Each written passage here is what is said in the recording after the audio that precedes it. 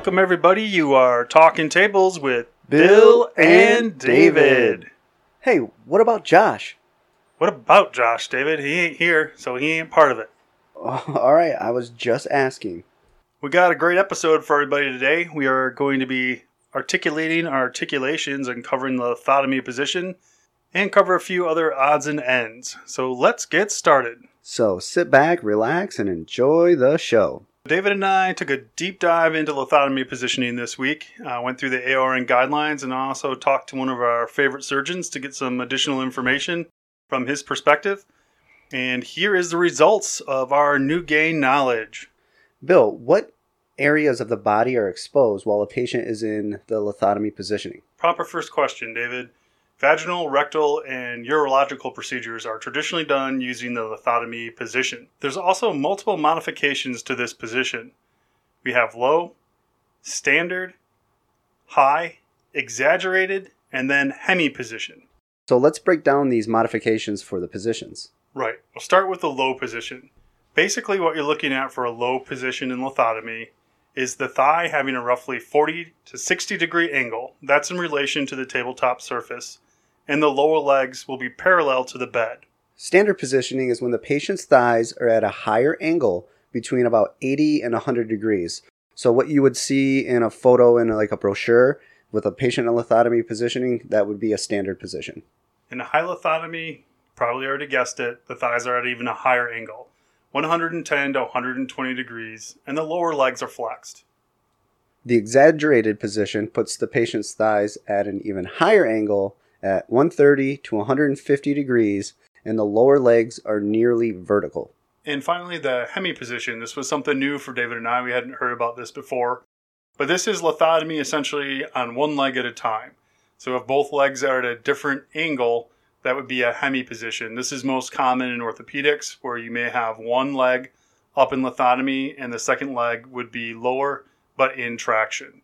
One thing that we learned while going through this exercise was that that lower leg is important. The angle of that lower leg is important. It should always be parallel to the tabletop surface or maybe even slightly raised. What you're trying to avoid is having blood pool in the bottom of the foot if that leg is at a downward angle.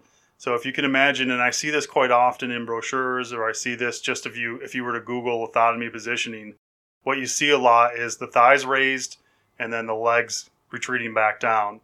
You shouldn't have that type of positioning if you can avoid it, because it essentially gives blood an area to pool. What you want to do is have that leg either parallel to the surface or just slightly raised so that it allows blood flow back down to the body. Yeah, so I just want everybody to know when Bill is mentioning the leg, it's everything from the knee down. Anything from the knee up is considered the thigh. So when Bill is mentioning the leg being horizontal, even with the tabletop, he's talking from the knee down. So let's talk about the dangers of lithotomy positioning. Having your legs raised will shift the blood from your legs, obviously, back into your body. This increases cardiac output. It can make it harder for the patient to breathe as well as you push all of the organs in your lower abdominal cavity up towards your diaphragm. This is especially true for obese patients. They're the ones that are the most danger for this type of positioning. Good to know. Bill, what are some of the ways we can protect the patient while positioning them in lithotomy? Probably the most important point here, David. First and always, make sure that any articulation of the table will not create a pinch point for the patient. In lithotomy position, I think we're mostly concerned about the leg section going up and down. Not everybody is using transfer boards, and sometimes that leg section will raise and lower. And your hands, fingers are exposed. So you want to make sure those hands are tucked in or on arm boards, and they're not in a position where if you raise or lower that leg section, you're going to create a pinch point and catch one of those fingers or part of the hand. The question of how to strap the patient comes up sometimes, and ARN unfortunately doesn't have a lot of guidance on this other than what not to do. So they're very particular in saying that you should never put a strap across a patient's chest who's in lithotomy position because of the reasons we've already talked about. Having additional pressure on the diaphragm, you don't want to exacerbate that and put more pressure by putting a strap across someone's chest. Same goes for the abdomen. So while they do recommend making sure that the patient is secure, they also at the same time are saying you really shouldn't strap them in these two areas. That doesn't give you a whole lot of other options. In typical lithotomy, it's probably not that big of a deal, but if you're in steep reverse Trendelenburg or Trendelenburg as an example, you'll have to use some additional devices to help hold that patient onto the table. David, I believe you looked up some information on a specific area of the body you should protect, correct? Yeah, that's correct, Bill. You want to make sure that the patient's sacrum is supported by the bed at all times. So there's a tendency to shift the patient down too far on the table, which would put their sacrum, in that open perineal cutout. And that's something you always want to keep an eye on and make sure that patient's fully supported by the table and pads. Another thing to consider is always moving the stirrups in unison and moving them slowly. The one thing you don't want to do is raise or lower legs quickly.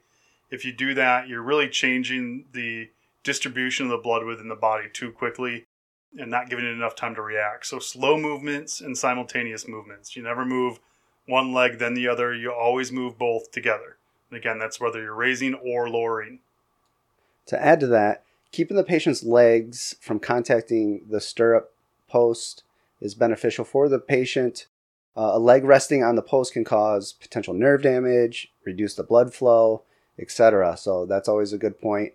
And then the personnel should also avoid leaning against the patient's legs to have those, stirrups move.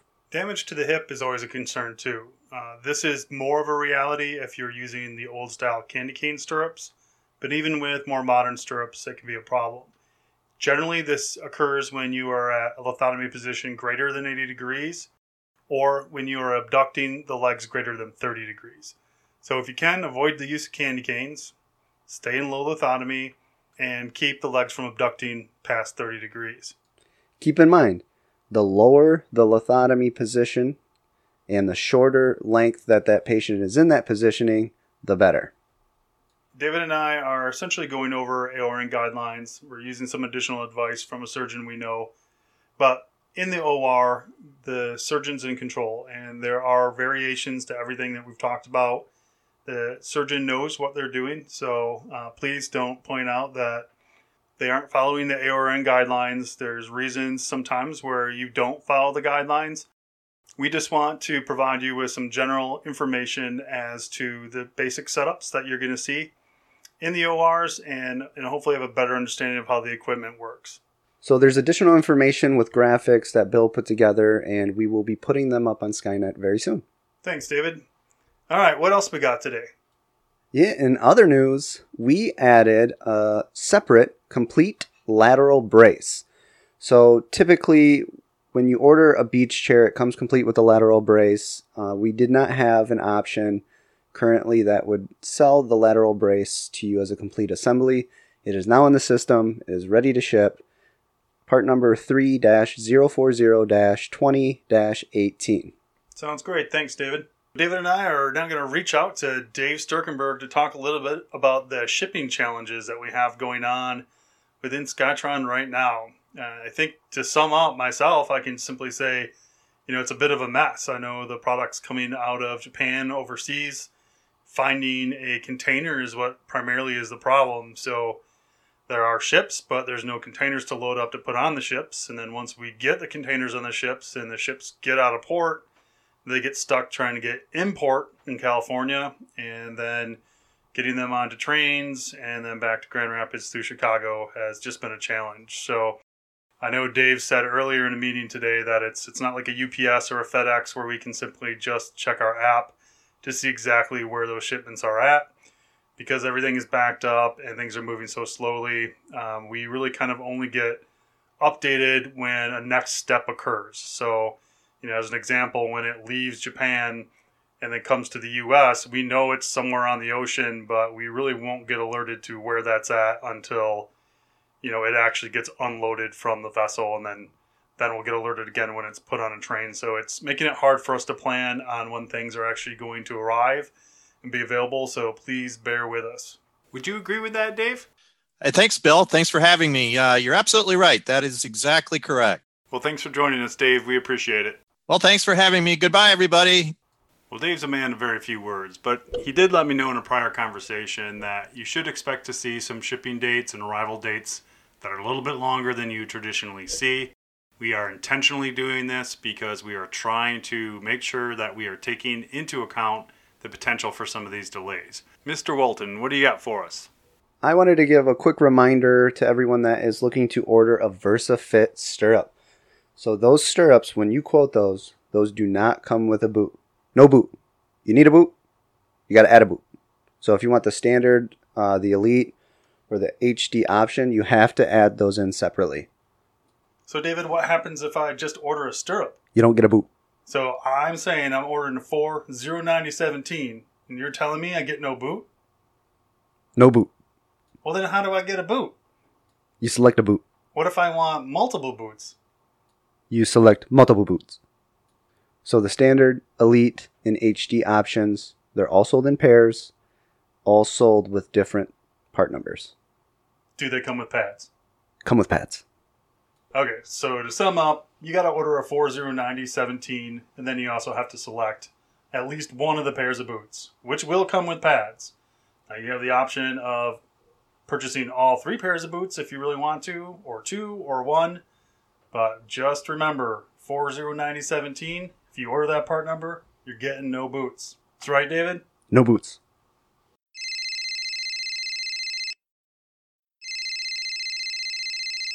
Oh, hold on a second. Looks like Josh is calling in.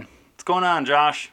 Whoa, guys. Don't forget about me here. I know you like to think that tables is the only thing in the world that matters, but we have some other things that are in the pipeline currently with stainless and walls. Just want to check in with everybody, say hi, and let everyone know that I'm excited to see them.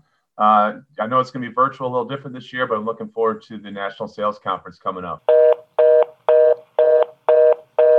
Shoot. Looks like we lost him. Okay, I think that's a wrap for February's Talkin' Tables. Hope everybody enjoyed our lithotomy positioning guidance and has a great month. Thanks for listening, everybody. See you later.